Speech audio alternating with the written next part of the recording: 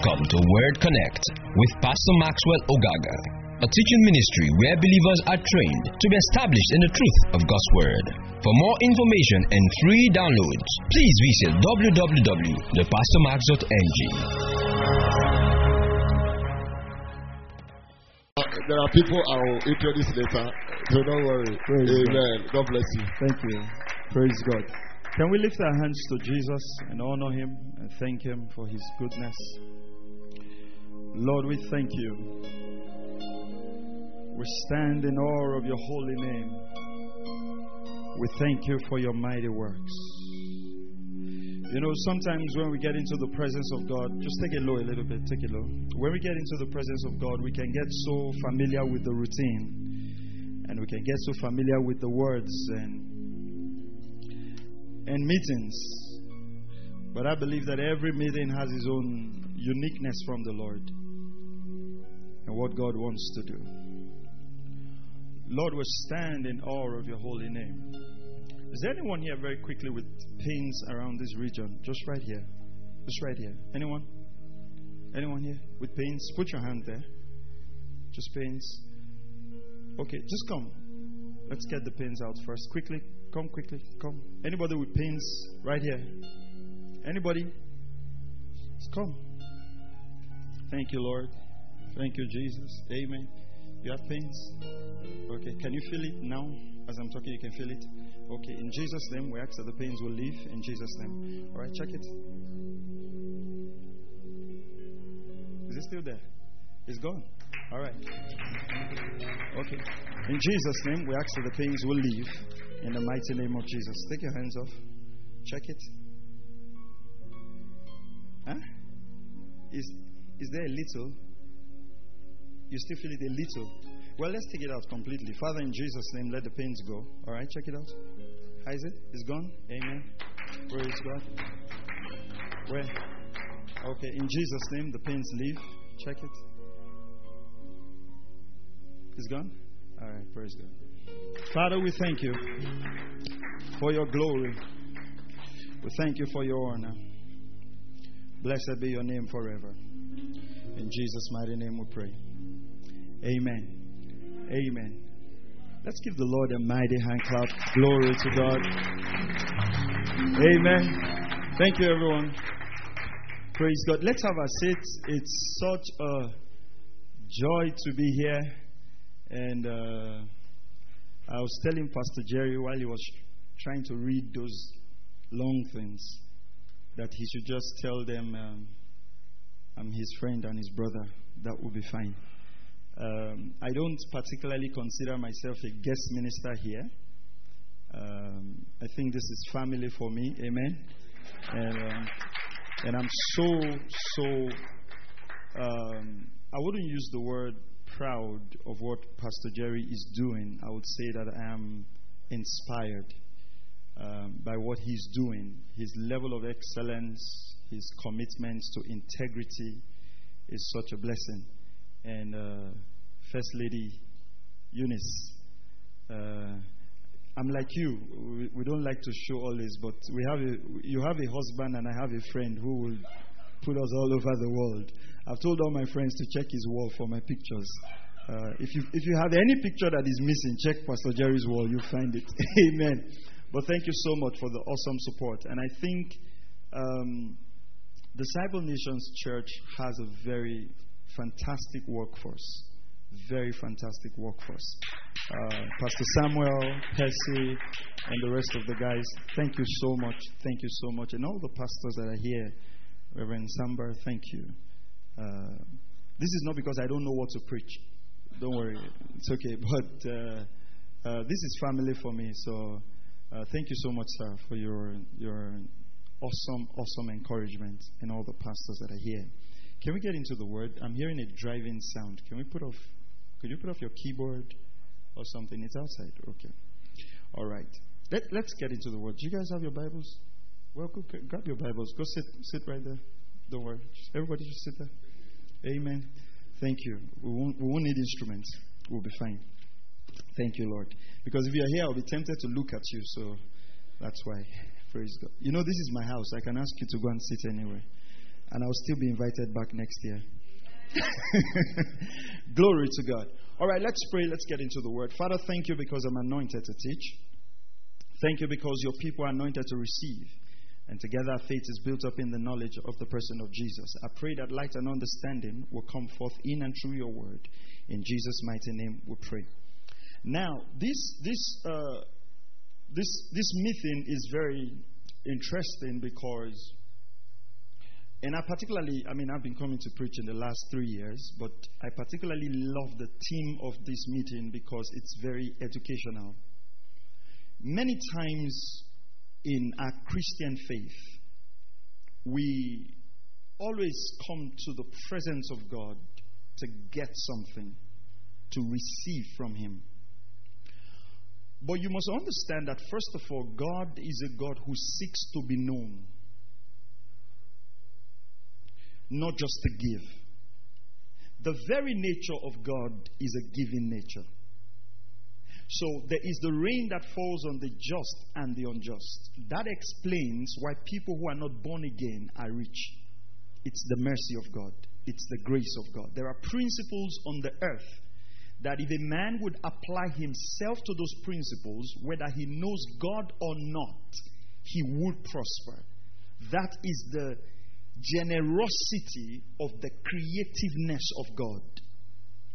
But when a man becomes born again, God expects him to renew his mind, not to see God from just the perspective of creator, but to see God from the perspective of a father.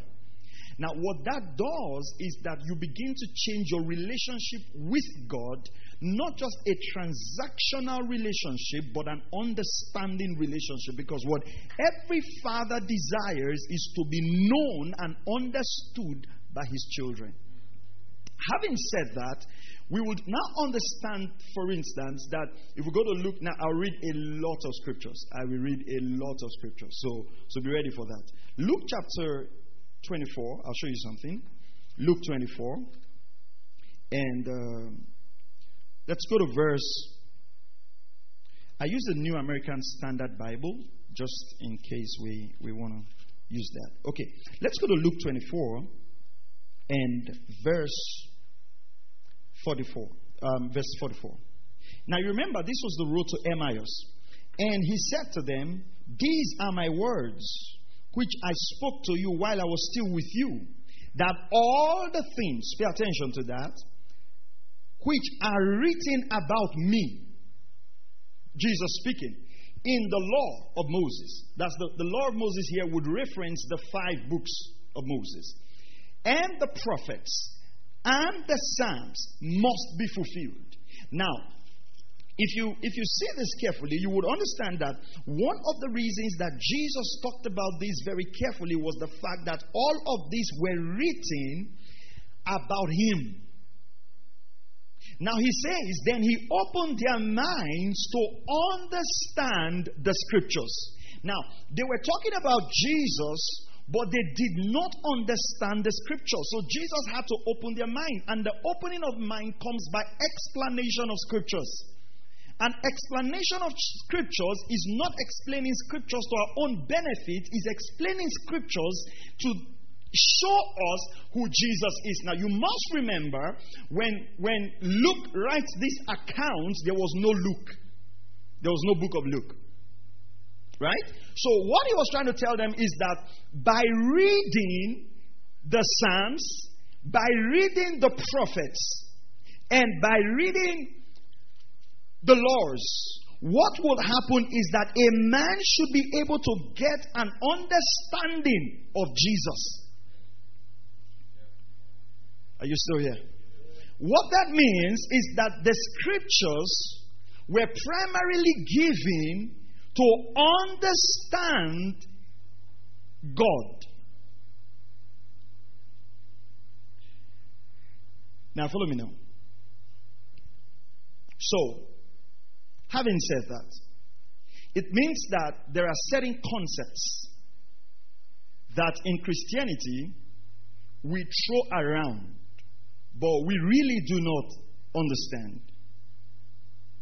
So, one of those words is church. Okay? Then another of those words is kingdom.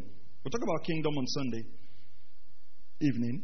And then another word is heaven. Okay? Now, it's amazing that sometimes we can look at these three words, and some people might not really be able to separate these three words. So I'll give you an example. I can ask someone, there's a difference between the kingdom of heaven and the kingdom of God and the kingdom of the Son of God and the kingdom of the Son of His love. Are these four kingdoms or one kingdom, different expressions to give us a different understanding of the same thing? Or we can say, is heaven a place? Is it a realm? What's heaven? How come Jesus says in John chapter 3, no one has ever ascended to heaven except the Son of Man who is in heaven? He uses the word, no one has ascended to heaven except the Son of Man who is in heaven, but he was on the earth talking to Nicodemus. So where is heaven? So what's the church? Is the church the building? Because if the church is the building, then what happens to the church that meets in a nightclub? What happens on Friday nights? And then what happens on Sunday morning? Is it the day that makes it holy or the people that makes it holy? Now, can we say there is a church without a pastor? Does the scripture gives us the audacity to gather ourselves together and just decide to say, well, I don't like that church anymore, I can go and start my church? And these are concepts we need to not just, things don't need to evolve. Things are already stated in scriptures. So I'm hoping tonight I'll be able to finish what I have to teach. So I'll talk about the origin of the church. Then I'll talk about the universal church. Then I'll talk about the local church. Then I'll talk about the leadership of the local church. Okay? So that means you have to be fast, because I will be fast. Matthew 16:17. Are you still here? Say amen if you are. All right, Matthew 16:17. Jesus, verse 13, Jesus uses the word church for the first time in Matthew chapter 16. And the word church is ecclesia. The word ecclesia in the Greek ek, means out. Ecclesia means to call out. So it was more like a called out assembly of people. Now, the word church in the Greek scenario wasn't just used for a pastor preaching. It was used for any assembly. So any gathering of people, any assembly of people for a specific purpose was called an ecclesia. Now, we must understand something, that when Jesus spoke, and that's one of the challenges we have in the 21st century church, we always read the Bible with an English mindset. And it's absolutely wrong. The Bible was never written with an English mindset. It was written with a cultural setting. And so if we really want to understand the implications of certain statements, we have to have an idea of the culture. For instance, if you are describing something in Cape Coast to me and I've never been to Cape Coast, what happens is that I superimpose my interpretation on that thing. Are you following this? But if there's somebody from Cape Coast here and you talk about that thing, what happens is that the person understands what you are saying exactly. So when Jesus actually used the word church, the apostles did not have a picture of what we have now. They understood very perfectly what Jesus was saying. How does this matter to us? It matters to us because this will influence our understanding of the kingdom.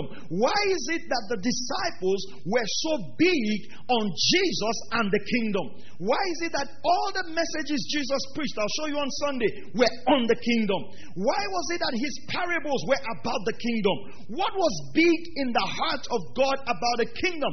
Because the whole of Israel was waiting for the kingdom. They understood what it means when God talks about the kingdom. Are you following this now? So let's look at this now. Verse 13. Now when Jesus came into the district of Caesarea Philippi, you must observe that now. He was asking his disciples, who do people say that the Son of Man is? Observe the word. Pay attention to details. The Son of Man. Okay. And they said, some say, John the Baptist. Others said Elijah. But others, Jeremiah, or one of the prophets. He said to them, but who do you say I am? So the Son of Man there is him. Okay. He said to them, but who do you say that I am? Simon Peter answered. Look at what Simon said. 3 words. You are the Christ. Definite article. The Son of the living God. You are the Christ, the Son of the living God. Now, when Peter uses the word the Christ there, when Peter uses the word the Christ there, he was referring to the fact that the Son of Man is the Messiah. Matthew chapter 1 verse 16. Because the word Christ there is the anointed one, and his anointing, which signifies that it was the Messiah. Because for them, who they were waiting for was no other than the Messiah. And then they did not have a framework for understanding the Messiah, except they read in the law, the prophets, and the Psalms. And from there, they can now pick who is the Messiah. Because many people will come and say that they are the Messiah. So they've had series of people coming. And series of people coming. And so they have to be able to identify by scriptures. That's why they have to know scriptures. They were not to identify the Messiah by science. They were not to identify the Messiah by the accuracy of prophecy. They were to identify the Messiah by the fulfillment of scriptures. So you have to find the scriptures that indicates the messiahship of Christ and check if this one is fulfilling that scripture for you to be able to know that this is the Messiah. So the Messiah is not by sensory observation, but by careful understanding of the scriptures. So why is it today that the church is carried away by false prophets? Is because we have thrown away the understanding of scriptures, so the average believer cannot sit down and say, you know what, this is false.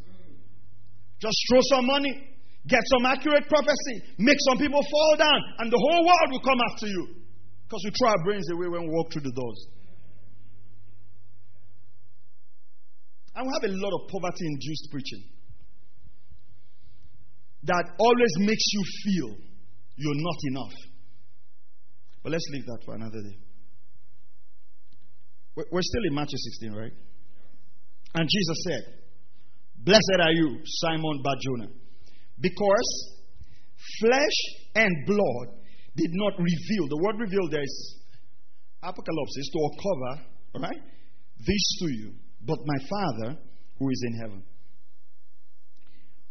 I also say to you that you are Peter, Petros, small rock, and upon this rock, Petra. Jesus did not say he will build his church on Peter. Peter is not the first pope. Peter was married.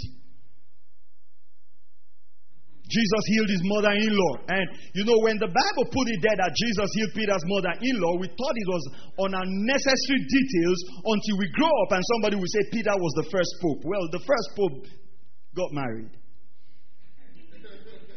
And upon this rock, not upon Peter, but upon the revelation that Jesus is the Christ, the Son of the living God. Because Ephesians 2:16 tells us that the church is built upon the foundation of the apostles and the prophets, and Jesus is the chief cornerstone. The cornerstone in the building in those days was used to determine the plumb line. What Jesus was trying to say is, through the instrumentality of the prophets and the apostles, I'm going to bring a revelation of Jesus, but the accuracy of their building as wise master builders will be determined by the chief cornerstone, who is Jesus. So I don't look at the apostle, I don't look at the prophet, I look at the cornerstone. And I use the cornerstone as a measurement of the apostles and the prophets, because Paul said, follow me as I follow Christ. So that means I look at Christ to look at Paul, not look at Paul to look at Christ. That's a wrong view. And what we have so much in the body of Christ is people looking at the pastors to look at God. That is a wrong view. You will get the wrong measurement. You look at the chief cornerstone, and the chief cornerstone gives you the framework for the apostles and the prophet, because there are false apostles and there are false prophets. You understand this now? Now, so the Bible says, upon this rock I'll build my church. They understood what Jesus was saying. That Jesus was saying that upon the revelation of Christ, the Son of the living God, a group of people were going to be called out that will now serve as his voice. So they didn't have the mind of clapping and singing. Are you hearing what I'm saying? It's good. But they didn't have the mind of buying chairs and microphone. That is why when they now buy the color of microphone you don't like, you now leave the church. Do you understand what I'm saying now? Because that was not their problem. They understood that what Jesus was saying. And that's why Jesus was crucified. Why the Romans and the Jews could not have to crucify Jesus? Because what Jesus was bringing a concept that interferes with the sovereignty of Rome. This is not small thing. This is not small discussion. When he says I'll build my church, it wasn't just a small talk. Jesus was actually saying that I'm going to be responsible. It's like this. Let me give you an example. I know you have the members of the parliament, right? Now, the members of the parliament are Ghanaians. Of course, so if you're not a Ghanaian, you cannot be a member of the parliament. But the member of the parliament is selected from among the people and taken to the house of the parliament. Now, they now make laws that govern you. Okay? But in this sense now, we are selected to become the ecclesia of God. And we're released back into society to disseminate the kingdom of God and cause it to spread. What that means actually is that there is another kingdom operating in this kingdom, which if every sovereign king is aware of, becomes detrimental, because it is almost saying that two parallel kingdoms are running at the same time. That's why a believer is in the world but not of the world, because the governing principles of a believer is directly impacted by the kingdom he submitted to. So when there is a clash between an earthly kingdom and a spiritual kingdom, you would pick your spiritual kingdom, because when you become born again, your primary allegiance is to the kingdom of God. So the apostles will say, who do we obey, the Lord or man? Because there were two parallel kingdoms. And that is why they were persecuted, because they have absolute allegiance to the kingdom of God. That if something crosses the line of the kingdom, they will pick the kingdom. They will not even bat an eyelid about it. Are you following this now? So he says, I will build my church. Now, he uses a phrase there. I'm not sure I can go halfway into what I need to teach. But he uses a phrase there, right? He says, the gates of hell will not prevail. Now you know what? We take that all the time to pray. Oh God, we pray that the gates of hell will not prevail against this church. You know what? That's past tense. It's not a prayer for you today. Because the gates of hell did not stop the church. So he cannot stop the church today. But this is the understanding. The phrase the gates of hell was a Semitic expression. And it was based on the culture of their day. What the culture says is that when a man dies, if you read some translation, it says the gates of Hades. When a man dies, he goes into Hades. And the gates are shut. So the man cannot come back. So therefore, very carefully, the man cannot resurrect. So what Jesus was teaching the disciples is that, listen, the fact that I'm the Messiah, I'm going to die. And I will resurrect. And my resurrection is what is going to birth and build the church. So the church is going to become a product of my resurrection. What that means is when I go into the grave, after 3 days, the gates of hell will not be able to stop my resurrection. And so when I resurrect, the church will be built. Because it is in the resurrection of Jesus you become the church. It is in the resurrection of Jesus that the church is what? Is built. So they understood here that Jesus was dealing with what? Was dealing with the factors of resurrection. The word prevail against means to be superior in strength or to overcome. So he meant that the power of death would not prevent nor be superior or hinder Jesus from coming out of the realm of death. I'll put this to you right now. It wasn't the cross that was the finality of the Christianity. It was his resurrection. Because there were thieves that were hung on the cross. So if Jesus had not resurrected, we would not be Christians. Because what gives birth to the new creature is the resurrection of Jesus. Not the fact that he hung on the cross. Now, hanging on the cross, going to the cross, hanging on the cross was all part of building. But if Jesus had not resurrected, there will be no Christian faith. So the church is built on the resurrection of Jesus. And how do we know that?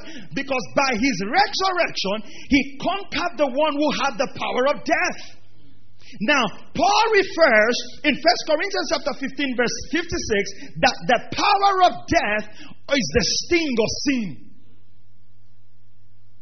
So by resurrection, Jesus conquered sin.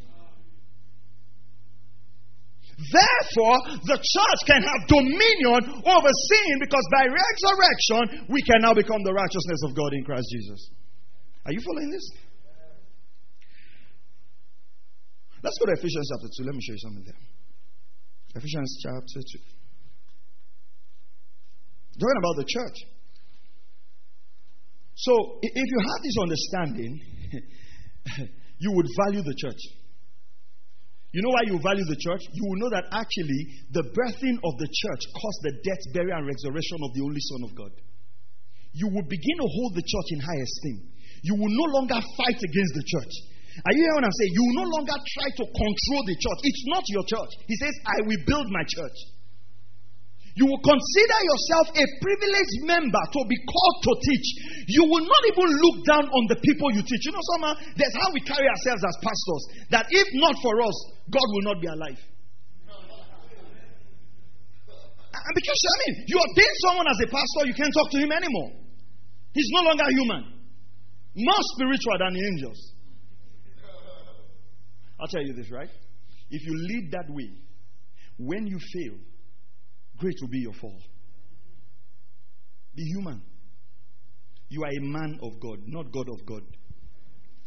Okay, some of you didn't get that. I said you are a man of God, not God of God. A man of God means you are a man. Okay, yeah, so you didn't get it on time. Now you're understanding it. All right, so let's go to Ephesians chapter 2 and verse 16. Let's see here something here. Ephesians 2:16. Talking about Jesus on the cross. Verse 16, quickly. And might reconcile them both in one body to God through the cross. So the cross was the method of reconciliation. By it having put to death the enmity. And he came and preached peace to you who were far away, and peace to those who were near. Who were those far away? The Gentiles. Who were those who were near? The Jews. Because the Jews already had the law. For through him, we both, Jews and Gentiles, have our access in one spirit to the Father. So then, you're no longer strangers and aliens, but you are fellow citizens with the saints and are of God's household. We'll talk about that later.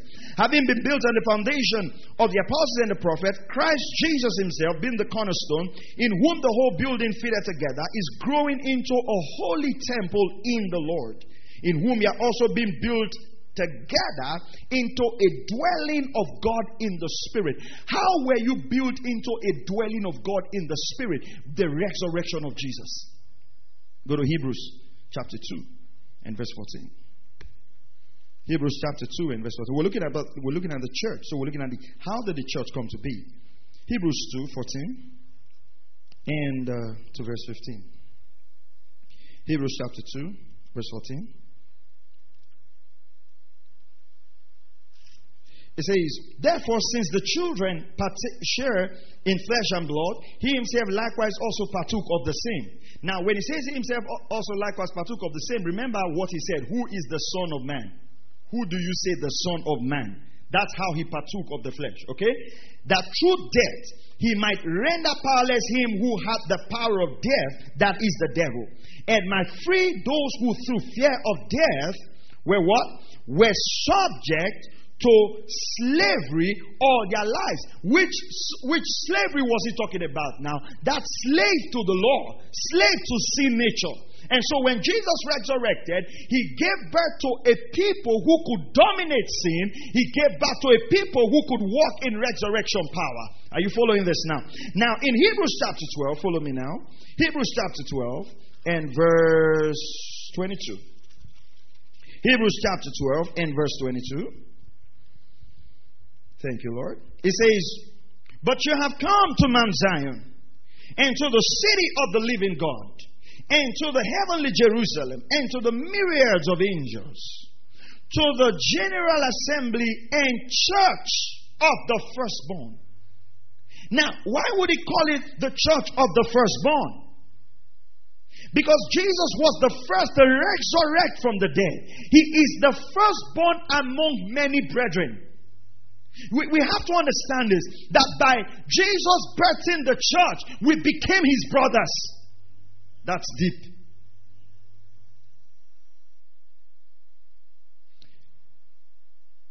Let me show you something. Come back to Hebrews 2:11. You know, Hebrews 2:11. Look at this statement. For both he who sanctifies. Who is he who sanctifies? Jesus. And those who are sanctified. Who is he talking about there? Me. Are all from one Father. For which reason he is not ashamed to call them brethren. You need to go and meditate on this scripture. That Jesus is not ashamed to say Brother Jerry. You know, people, I mean, I don't have anything against that. But you know, sometimes people describe their call to ministry in a very spectacular way that you feel you are not called. So, you know, praise the Lord, I was in my room and the angel walked in and the bed began to shake. The bed began to shake. And I said, Lord, why are you shaking my bed? And the Lord said to me, Jerry, my son. And I looked at the time. It was 2:14 a.m. Thursday 5th. And the Lord said, and you know, somebody asked me, how you called into the ministry? I just know. Yeah, how do you really? I just know. Did you see an angel? No.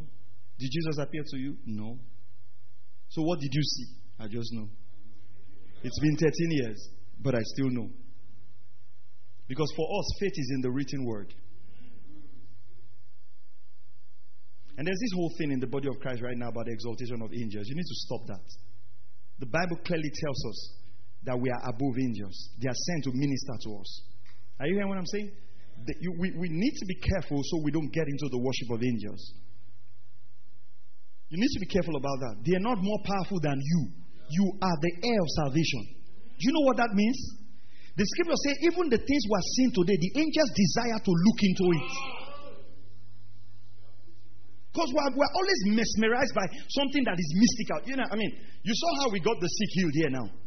You saw the pains left. You know, there was no show about it. There was no, you know, but it doesn't look powerful. Until people fall down, women's skirts away, they now say, hold that. Then, speakers are scattered, everybody running, the whole church and say, man, that meeting was powerful. We broke 10 chairs. That meeting was powerful. See, even the speaker, you see, everywhere was, no. The power of God moves that way. But it doesn't have to be spectacular to be supernatural. It's supernatural when God is involved, whether it is spectacular or not. And there are some people that in their bid to get the spectacular, walk out of God's purpose for their life. Are you following this now? Come on, are you still here? So Hebrews 2:11. For both he who sanctifies and those who are sanctified are all from one Father, for which reason he is not ashamed to call them what? Brethren. Now, look at what he says. This is interesting. Saying, I will proclaim your name to my brethren. In the midst of the congregation, I will sing your praise. Now, when you read that in Psalm 22, verse 22, you would think that he's talking about you sharing testimonies in the midst of your brethren. But he's talking about Jesus proclaiming his name amongst us. So you see, when you read the Psalms, it was referring to Jesus. So in Hebrews here, it was quoted in the Psalms. Okay? So he quotes the Psalm. Now, let's go. I want to see where we can get. Let's go to Colossians 1:18. I just want to. Thank you, Lord. Colossians chapter 1, verse 18. Are you still here? Come on, say amen if you're here. Amen. All right, thank you. Colossians chapter 1. I'll tell you something, right? I'll tell you something. If you listen to these teachings, if you have any need, okay, because I know sometimes when you sit in meetings like this, you're like, yeah, but I came with a problem. I need to pay my rent, my child. Just relax, okay? You go home today, things will be sorted. Just learn this, all right? Just learn this. I might not say your door will be open. I might not say that, but you just walk into these things, okay? Just believe me, trust me. Okay? Trust me. Just throw all those things away. How your rent will be paid and all. Just keep it. Just learn. Okay? The master will take care of the student. Just learn. Okay? All right. Hebrews chapter 1, Colossians 1:18. Now, look at this. He is also the head of the body. Okay? He is the head of the body, the church. So Jesus is the head of the church and he is the beginning. So we understand that the beginning of the church, and why am I going through all these pains to lay this foundation? It would change our mind how we treat the church. I said something, if you follow me on social media, I said something few hours ago. I said, maybe yesterday, I said, how can a church be in a building and another church goes to offer a higher rent so that church is kicked off? You know why they can do that? They don't understand these things. It's almost like we are fighting ourselves. Why? Miles Bro said it. When the purpose of a thing is not known, abuse is inevitable. So the money that God has given to you to further his kingdom is to use to show another church that you are a big boy. I don't know where we got big boys from in the kingdom. The scripture says it should not be so among you, that the greatest among you must be the servant of all. No, we don't like that. Because what we do in Christianity today is that we use God to further our means. That's why we need to talk about the kingdom on Sunday, and I pray you come early. We need to talk about the kingdom. Because actually, God has an agenda. God has a plan. God has a purpose. He has something he wants to achieve. Are you hear what I'm saying? All these things we cry about are product of the fall. We must understand, before man fell, Adam's highest prayer point was not a car. Because in the realm of glory, God can transport you without a car. He did it to Philip. So when man fell, his brain really hit the ground. There's a way you can fall, right? Medical people. Eunice, you know that I'm saying? There's a way you can fall. There's a way a child can fall. I'm not a medical person, but I just think it's true. There's a way a child can fall. And the head hits the ground. When the child is 24, he's still asking for toys. You know that, right? You know that. You know it's possible, right? Because the body is 24, but the brain is 6. That's how the body of Christ is developing. It says, come, let us go on to perfection. But people say, no, I need you. And God is saying, you know what? Actually, I led your forefathers in the wilderness for 40 years, and their shoes grew with them. And their natural force was not abated. And I gave them gold and silver, yet they did not enter the rest. Which means that gold and silver does not make a man enter rest. But what sits in the church today, the principality governing the church, is gold and silver. It's very simple. Let's all go to a pastor's conference. Let me talk to pastors. Let's all go to a pastor's conference. You enter a bike there, and let Jerry come with his BMW 7 Series, tinted rim glasses. Even if he has no knowledge of scripture, they say, sir, wait, we're getting a seat for you. They didn't see his understanding. They don't know his anointing. They don't know what they saw is the car. And they say, you saw what? This man, if he's not called, he can't have this car. And you know the funny thing? A Muslim who is not born again will have 3 of those cars. Am I against prosperity? Absolutely no. We cannot do these things without prosperity. But the scripture gives us a mandate that something should be sought. And he calls it seek the kingdom. If he says seek the kingdom, it means that it has to be sought. You following this now? All right. So where are we? Colossians 1:18. Thank you. So he says, the firstborn from the dead. So observe that. The firstborn from the dead.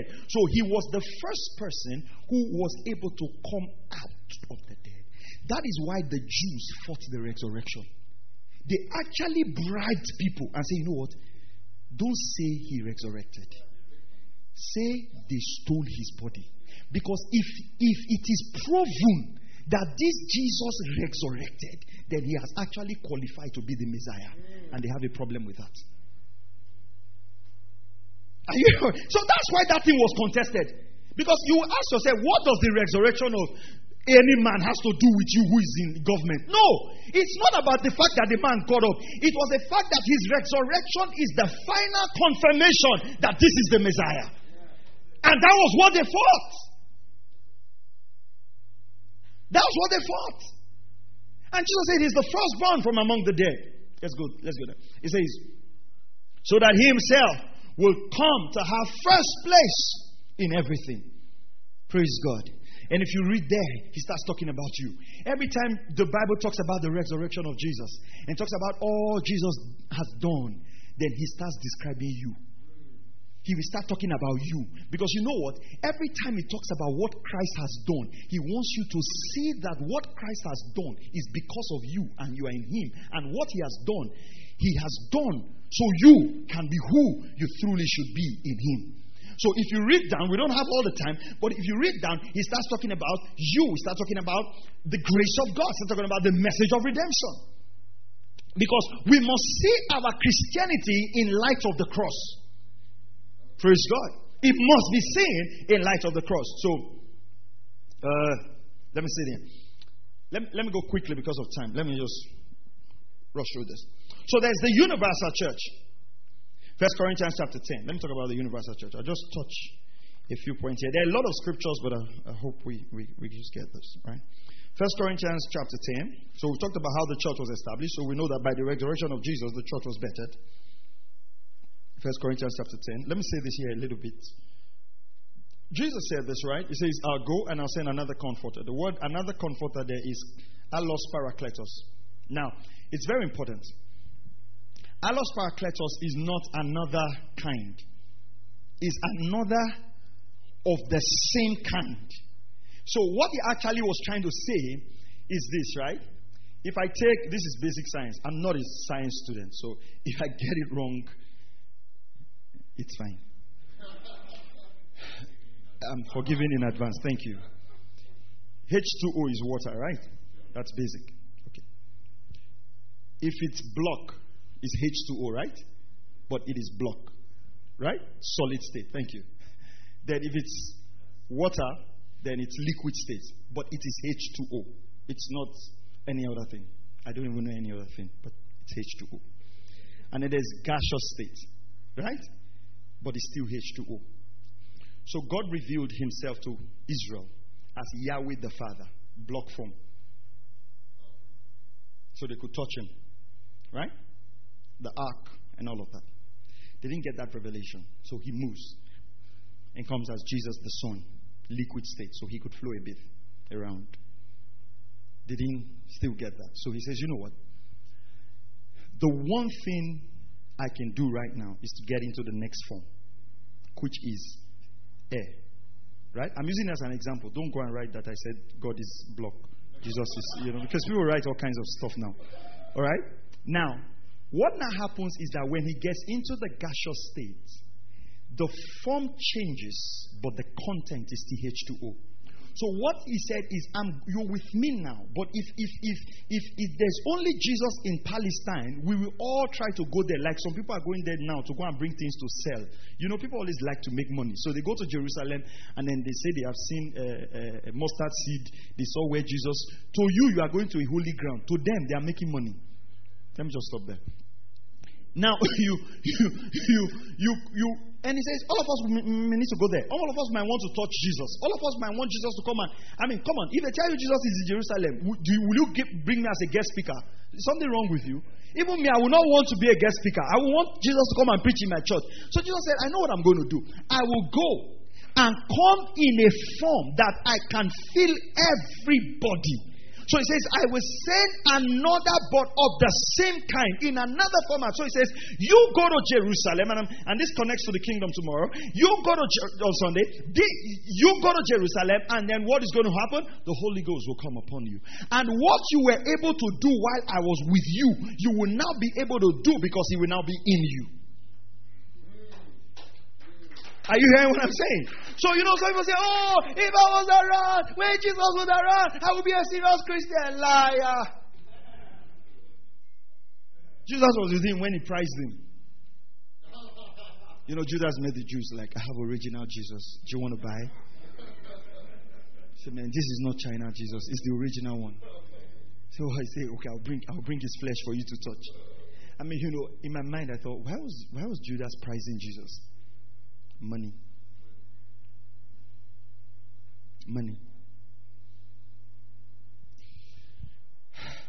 Let's talk about the universal church. 1 Corinthians 10:32. Give no offense either to the Jews or to the Greeks or to the church of God. So he uses the word the church of God, the universal church. Now, go to Acts 20:28. Acts 20:28. I need to run this quickly because I need to finish this. Acts 20:28. Look at what it says. And now, I commend you to God. No, 28. Be on guard for yourselves and for all the flock among which the Holy Spirit has made you overseers. Observe that word. It says the Holy Spirit has made you overseers. So you must remember, he says, I will build my church. So it's the Holy Spirit that makes a man an overseer. That is why, listen to me, you cannot ordain a man that God has not called. A man can only affirm no man can call you to the ministry. God only is the one who calls you, and a man affirms it. Like, we agree that this man has been set apart. Because it's the Holy Spirit that has to make you an overseer. Because it's his church. You have a company. I cannot, no matter how close I am to you, I cannot employ somebody in that company. I can recommend, and you do what? You employ. Or you can employ, and then your manager will do what? Rectify.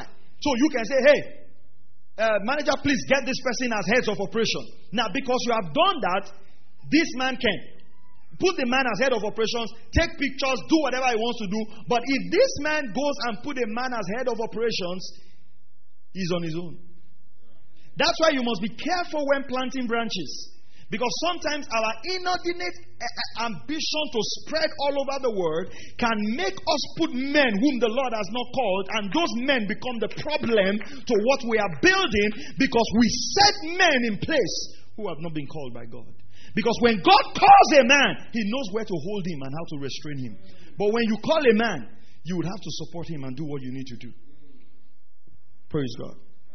Be on guard for ourselves and for all the flock among which the Holy Spirit has made you overseers, to shepherd the church of God. So you see, the church of God that Paul talks about in 1 Corinthians 10:32, he clarifies this for us here and says, the church of God which he purchased with his own blood. What was the process of his purchasing the church of God with his blood? Redemption. Now, I don't have the time to go there, but redemption is a very legal issue. See, Jesus had to fulfill all the requirements of the law, so Satan will have no accusation. So it was a buyback. That's why he uses the word purchase. He actually said, what is the price to get these people from the dominion of sin? And paid the price and satisfied the claims of justice. And he had to take his blood and present it to God and say, listen, all the claims that are required to make these people new men in Christ have been satisfied in Christ. Redemption is not that Jesus just went to the cross. Maybe they were just tired in heaven, saying, well, go to the cross and hang. No, that's not it. It's not an afterthought. The claims of redemption were satisfied. That's why in the book of John chapter 1, if you read from verse 11, he says, as many as believe, he gave the power. Now that word power is not dunamis, it's exousia. It means that he actually gave them the legal rights to become the Son of God. That is actually, you are Jerry Panau God. God is your son name. And some of you are like, no, just be careful. No. We don't have to be careful. God is our Father. He says, when you pray. He didn't say miracle worker. I don't even want to go there. But we're like that. We like all the big names. Bulldozer. The one who comes without siren. The one who fetches water in a basket and the water does not leak. We like those African mystical. The one who blows whistle and all the dogs will gather. It looks big. Jesus says, pray, Father. Imagine you go home today, right?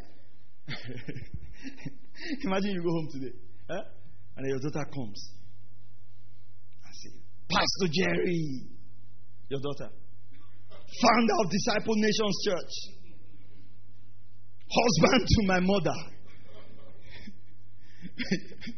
CEO of World Korea. You like, yeah, come on. You know what? That's what they call me in church. That's what they call me everywhere.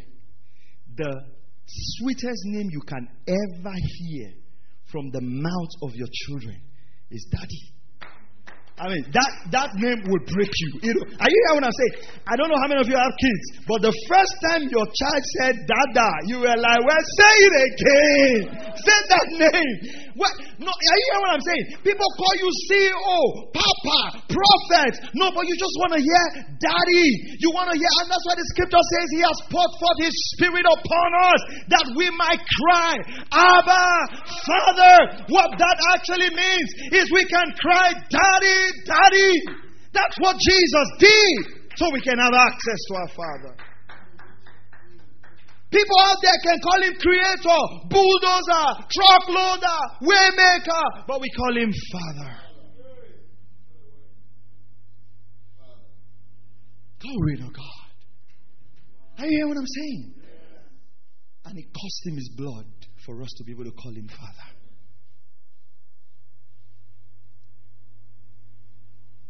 It cost him his blood.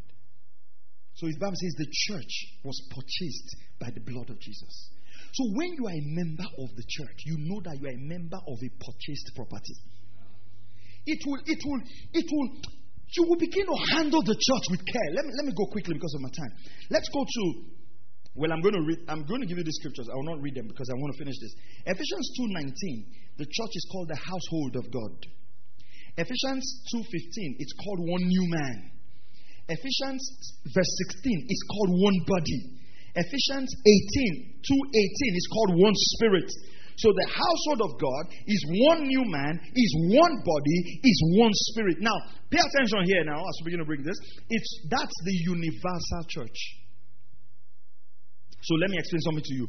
Everybody who is born again belongs to the universal church. That is clear. Because your redemption already qualifies you to be a member of the church. So there's a universal church. Now, when you now come here, let's say something here now. In Galatians chapter 6 and verse 10. So I'll just give you the scriptures, please, so that we can finish this. Galatians 6:10 is called a family of faith or the household of faith. They are all referring to what? The universal church. So we've looked at how the church was birthed. We've looked at the process of being the church. Now we're looking at the universal church, right? Now, the universal church must have a local expression. Because people now say, I don't want to go to that church. I'm doing church in my house. No, you can't. You can't. Because the scripture gives us how the church should operate. So let's look at something here. Very interesting. Acts chapter 9, verse 5 to 6. Acts 9, 5 to 6. Thank you, Lord. Are you still here? Say amen if you are. Are you learning something tonight? Okay. I hope I'm not too fast. All right. Praise God. Acts chapter 9. Remember this story, right? Paul persecuting the church. Now, Paul was persecuting the local church, persecuting a group of people. But see how Jesus responds. Remember what we read in Hebrews. It says, he that sanctified and those that are sanctified, they are the same. So he is not ashamed to call them brethren, which means that he's not ashamed to be identified with them. Now, understand that. Have that at the back of your mind. Read the scripture now. Acts chapter 9, verse 5. And he said, Lord, who are you, Lord? And he said, I'm Jesus, whom you are persecuting. Okay, verse 4. And he fell to the ground when the light came and heard a voice saying, Saul, why are you persecuting me? Do you understand something? Jesus did not say, why are you persecuting the church? He did not say, why are you persecuting my church? He said, why are you persecuting me? Why? Because by his death and his resurrection, the church and himself is the head of the church now, and the church is his body. You cannot separate the head and the body. And sometimes the messages we teach people separates the head and the body. If people have an understanding of this, false prophets will not thrive. Because I'll tell you this, bold and clear, you don't need any man to see God. You don't need any man to talk to God. There's no one who is a mediator between you and God but the man Jesus. So what are pastors to do? We are to equip and help the local church point people to Jesus. See, whether they honor us or dishonor us, at the end of the day, we stay faithful in our assignment. Are you hearing what I'm saying? Look at this, what he says. He now says, who are you, Lord? He says, I'm the one you are persecuting. So that means the universal church has a local expression. Because as they were touching the saints physically, Jesus was feeling that. You know why this understanding is important? You will know that whatever you do to the church of Jesus, you are actually doing to Christ. If you serve in this church, you are not serving Pastor Jerry. You are serving Jesus. If you hurt the church, you are hurting Jesus. Are you hearing what I'm saying? We say we have to have this understanding. If we have this understanding, we will not beg people. Because people have the concept that, okay, I'm in Disciple Nations Church. And after all, if I live here, himself and the wife and the children will take everything. You know, it's almost, no. This is not Disciple Nations Church Limited. It is the church of Jesus with a local expression. Are you hearing this now? Now let's look at this quickly. So I'm just going to read all the scriptures, okay, because it's a lot. But if you go to 1 Corinthians 1:2, it says to the church. Can you just put it up for us? Let's use your expertise now. 1 Corinthians 1:2. It says to the church of God, which is at Corinth. Pay attention to that. So he calls the universal church and gives it a local expression. Remember what we read, right? The church of God, which he purchased with his own blood. Acts. Then he now says, to the church of God, which is at. So in that expression, Paul brings the Paul brings the universal church to a locality. That's to say that an individual cannot be a member of the universal church without being in a local setting. Because when God is looking at the church, he looks at it from that point of a local expression. So it says to the church of God, which is at Corinth. So it gives it a specific expression. So it is not just a mystical body. It's a body that has what? A tangible local expression. Go to 2 Corinthians chapter 1 verse 1. 2 Corinthians chapter 1 and verse 1. Okay? So look at what it says. It says, Paul, okay, an apostle of Christ Jesus by the will of God, and Timothy, our brother, to the church of God which is at what? Corinth. With all the saints who are throughout Asia. So he tells us the church of God at Corinth. He now tells us who makes up the church of God in Corinth. The saints. Including the saints who are scattered. So that means the universal church has a local expression, which is a place, and that place is made up of the saints. Who are the saints? The new creatures in Christ Jesus. Galatians 1:2, it talks about the churches in Galatia. Galatians 1:22, it talks about the churches of Judea. Then in Romans chapter 16, verse 3 to 5, it talks about the church in the house of Priscilla. In Romans 16:1, it talks about the church in Crania. In Philemon 1:1 to 2, it talks about the churches in the home of Archippus. Now, when you go to Revelation chapter 1, verse 4, thank you, Lord. Revelation chapter 1 and verse 4. Are you learning something tonight? Say amen if you are. Amen. All right. Revelation chapter 1 and verse 4. But are you following this? Yeah, okay. John told the 7 churches that are in Asia. Grace and peace from him who is, who was, and who is to come, and from the 7 spirits who are before his throne. So, when God was giving the letters to the churches, he gave it to the 7 churches in Asia. So, he again localizes it, gives it a region. Then in Revelation 2 verse 1, it says, to the angel of the church in Ephesus. Now, the word angel there is angelos. It doesn't say that there's an angel that is following the church. The word angelos means messenger. Paul says when you received us not as an angel. The word just means messenger. So it's actually saying to the messenger of the church in Ephesus. Actually, it was saying to the pastor of the church in Ephesus. So the pastor of the local church is the angel of the church. Because the word is angelos, the messenger. Okay? So he writes to the leader of the local churches. That means God recognizes that the universal church has a local expression, and God recognizes the authority over the local expression.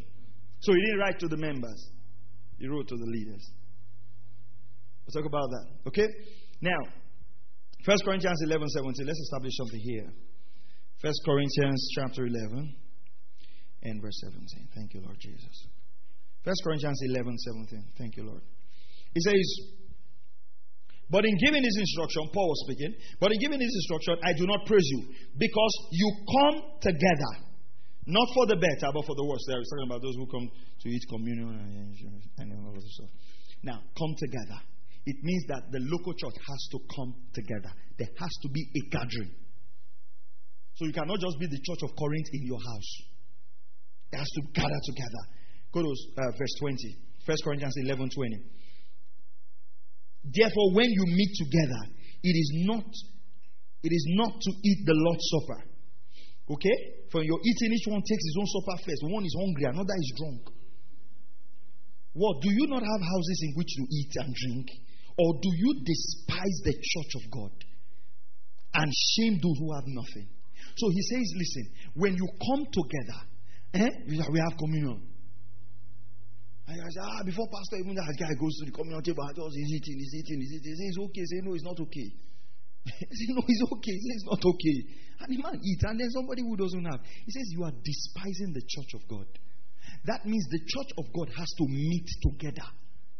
I want to emphasize that because we are almost going to a place where people do not value meeting together. See, listen, the church of Jesus has an apostolic instruction that we have to meet. Are you hearing what I'm saying? Now let's go to 1 Corinthians 14:23. I'm showing you a lot of scripture so you can go back home and study. 1 Corinthians 14:23. Therefore, if the whole church assembles together, so we must understand something, that the church has to gather. It's an apostolic instruction. Now, go to Hebrews 10:24. Thank you, Lord Jesus. Hebrews chapter 10 and verse 24. Look at this.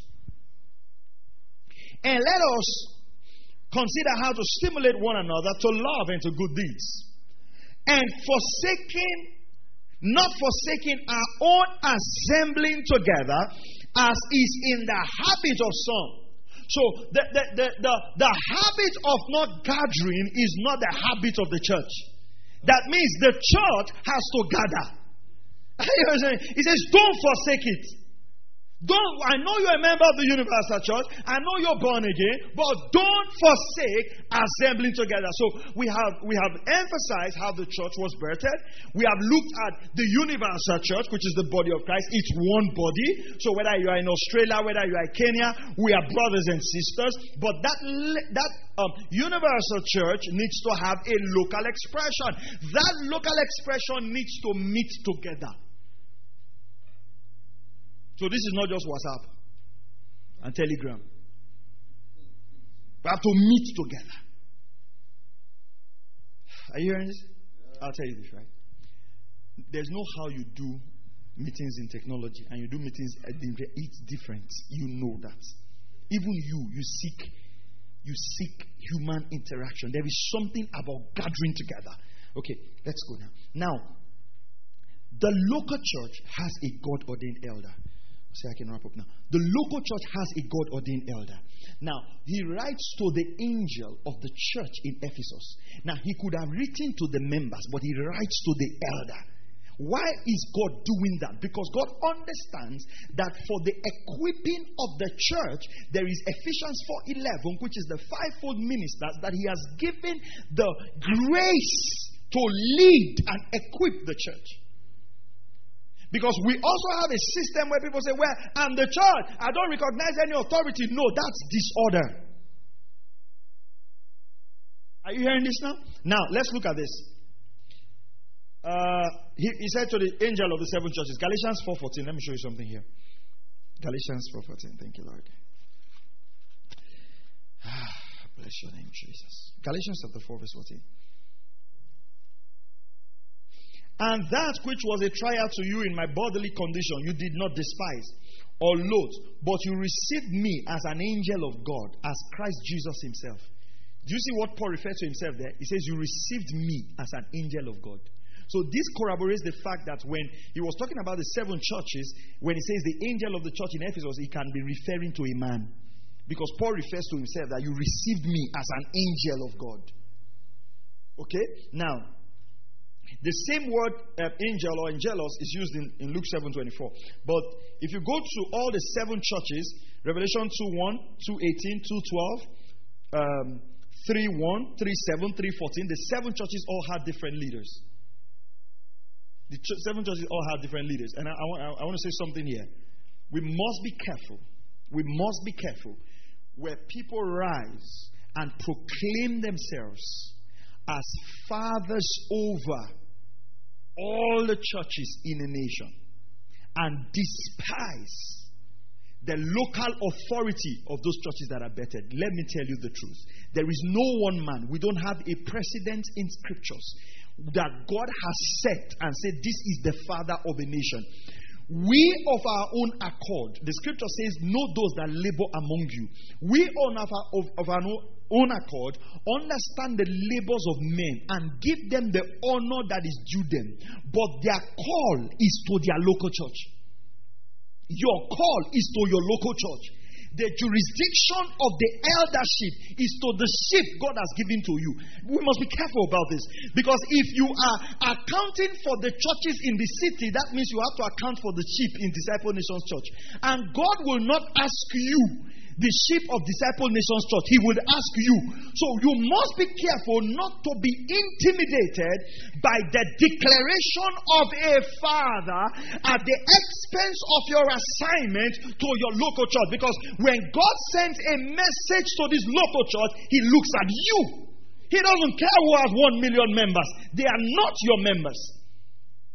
We need to be careful of that. Because as young ministers, we can get to a place where we are intimidated and we despise the sheep that God is giving to us because we feel like there is a... You know what I'm saying? Acts 14:21. This is important. Because this is why I'm saying this is important. Right? You can be looking for what is not lost. Looking for relevance in a man when God has given you a sheep to look over.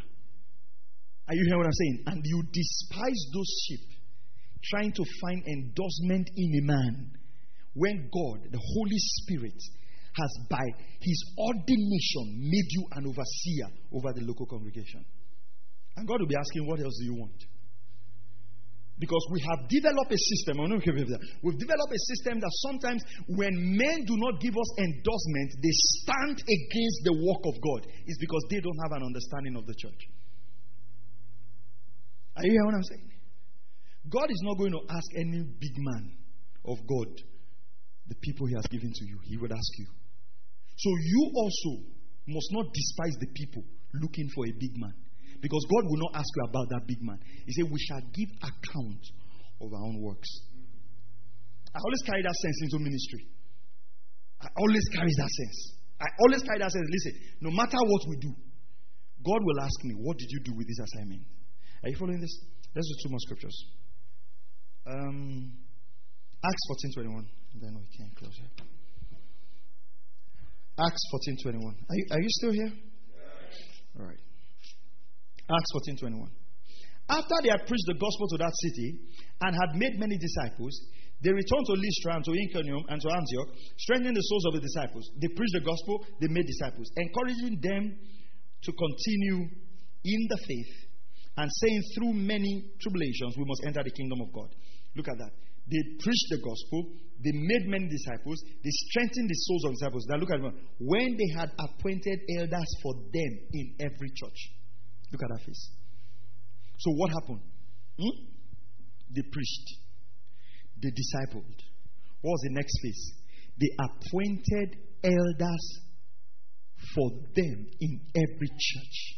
Having prayed with fasting, they commended them to the Lord in whom they had believed.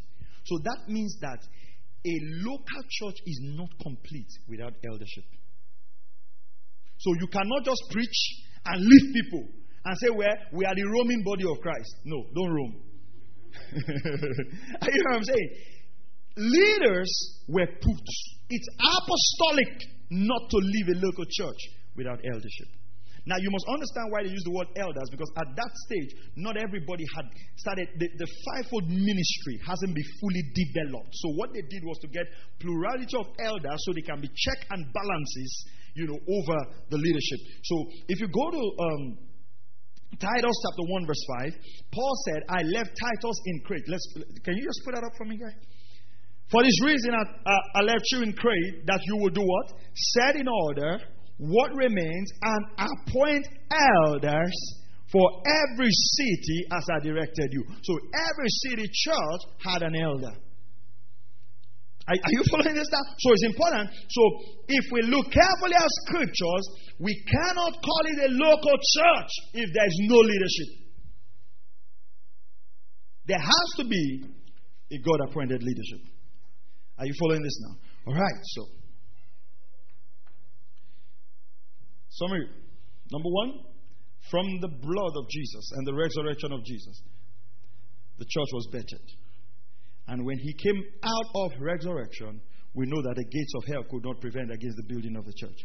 And that there is a universal church, and the Holy Spirit has set overseers over that church. And that universal church must have a local expression. Did you get something tonight? Let's pray. Father, we thank you for who you are. We thank you for the grace that you have bestowed upon us. Lord, we pray for the church and the body of Christ globally. Pray for the churches in Ghana, and the churches in Africa, and all the nations of the earth. And I'm asking, Father, in the name of the Lord Jesus Christ, that by your strength and by your mercy, you will cause your grace to go forth.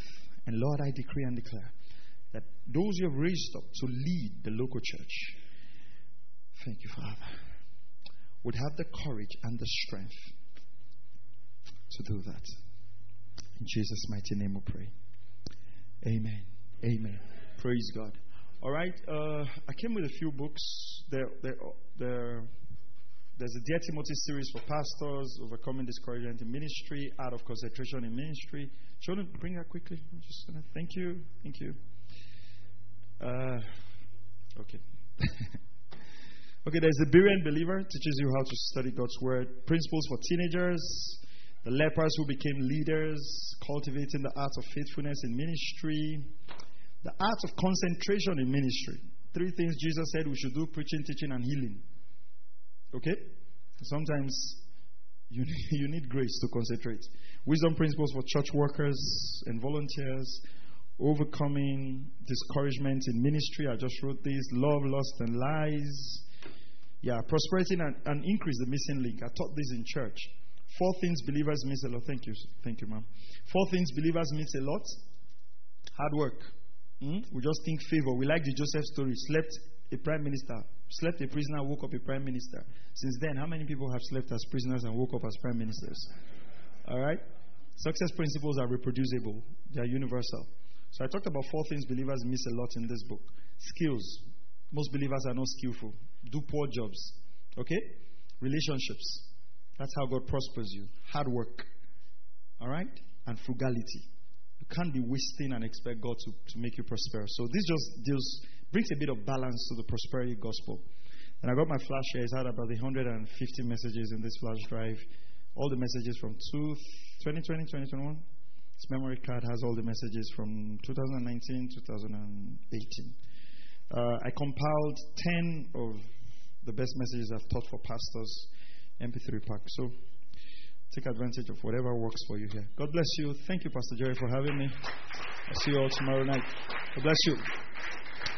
On Sunday nights, we'll teach on the kingdom and then we'll minister to the sick, okay? And then we'll have the move of the Holy Ghost. Praise God. Thank you.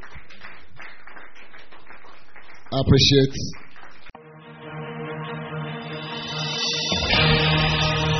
Welcome to Word Connect with Pastor Maxwell Ogaga, a teaching ministry where believers are trained to be established in the truth of God's Word.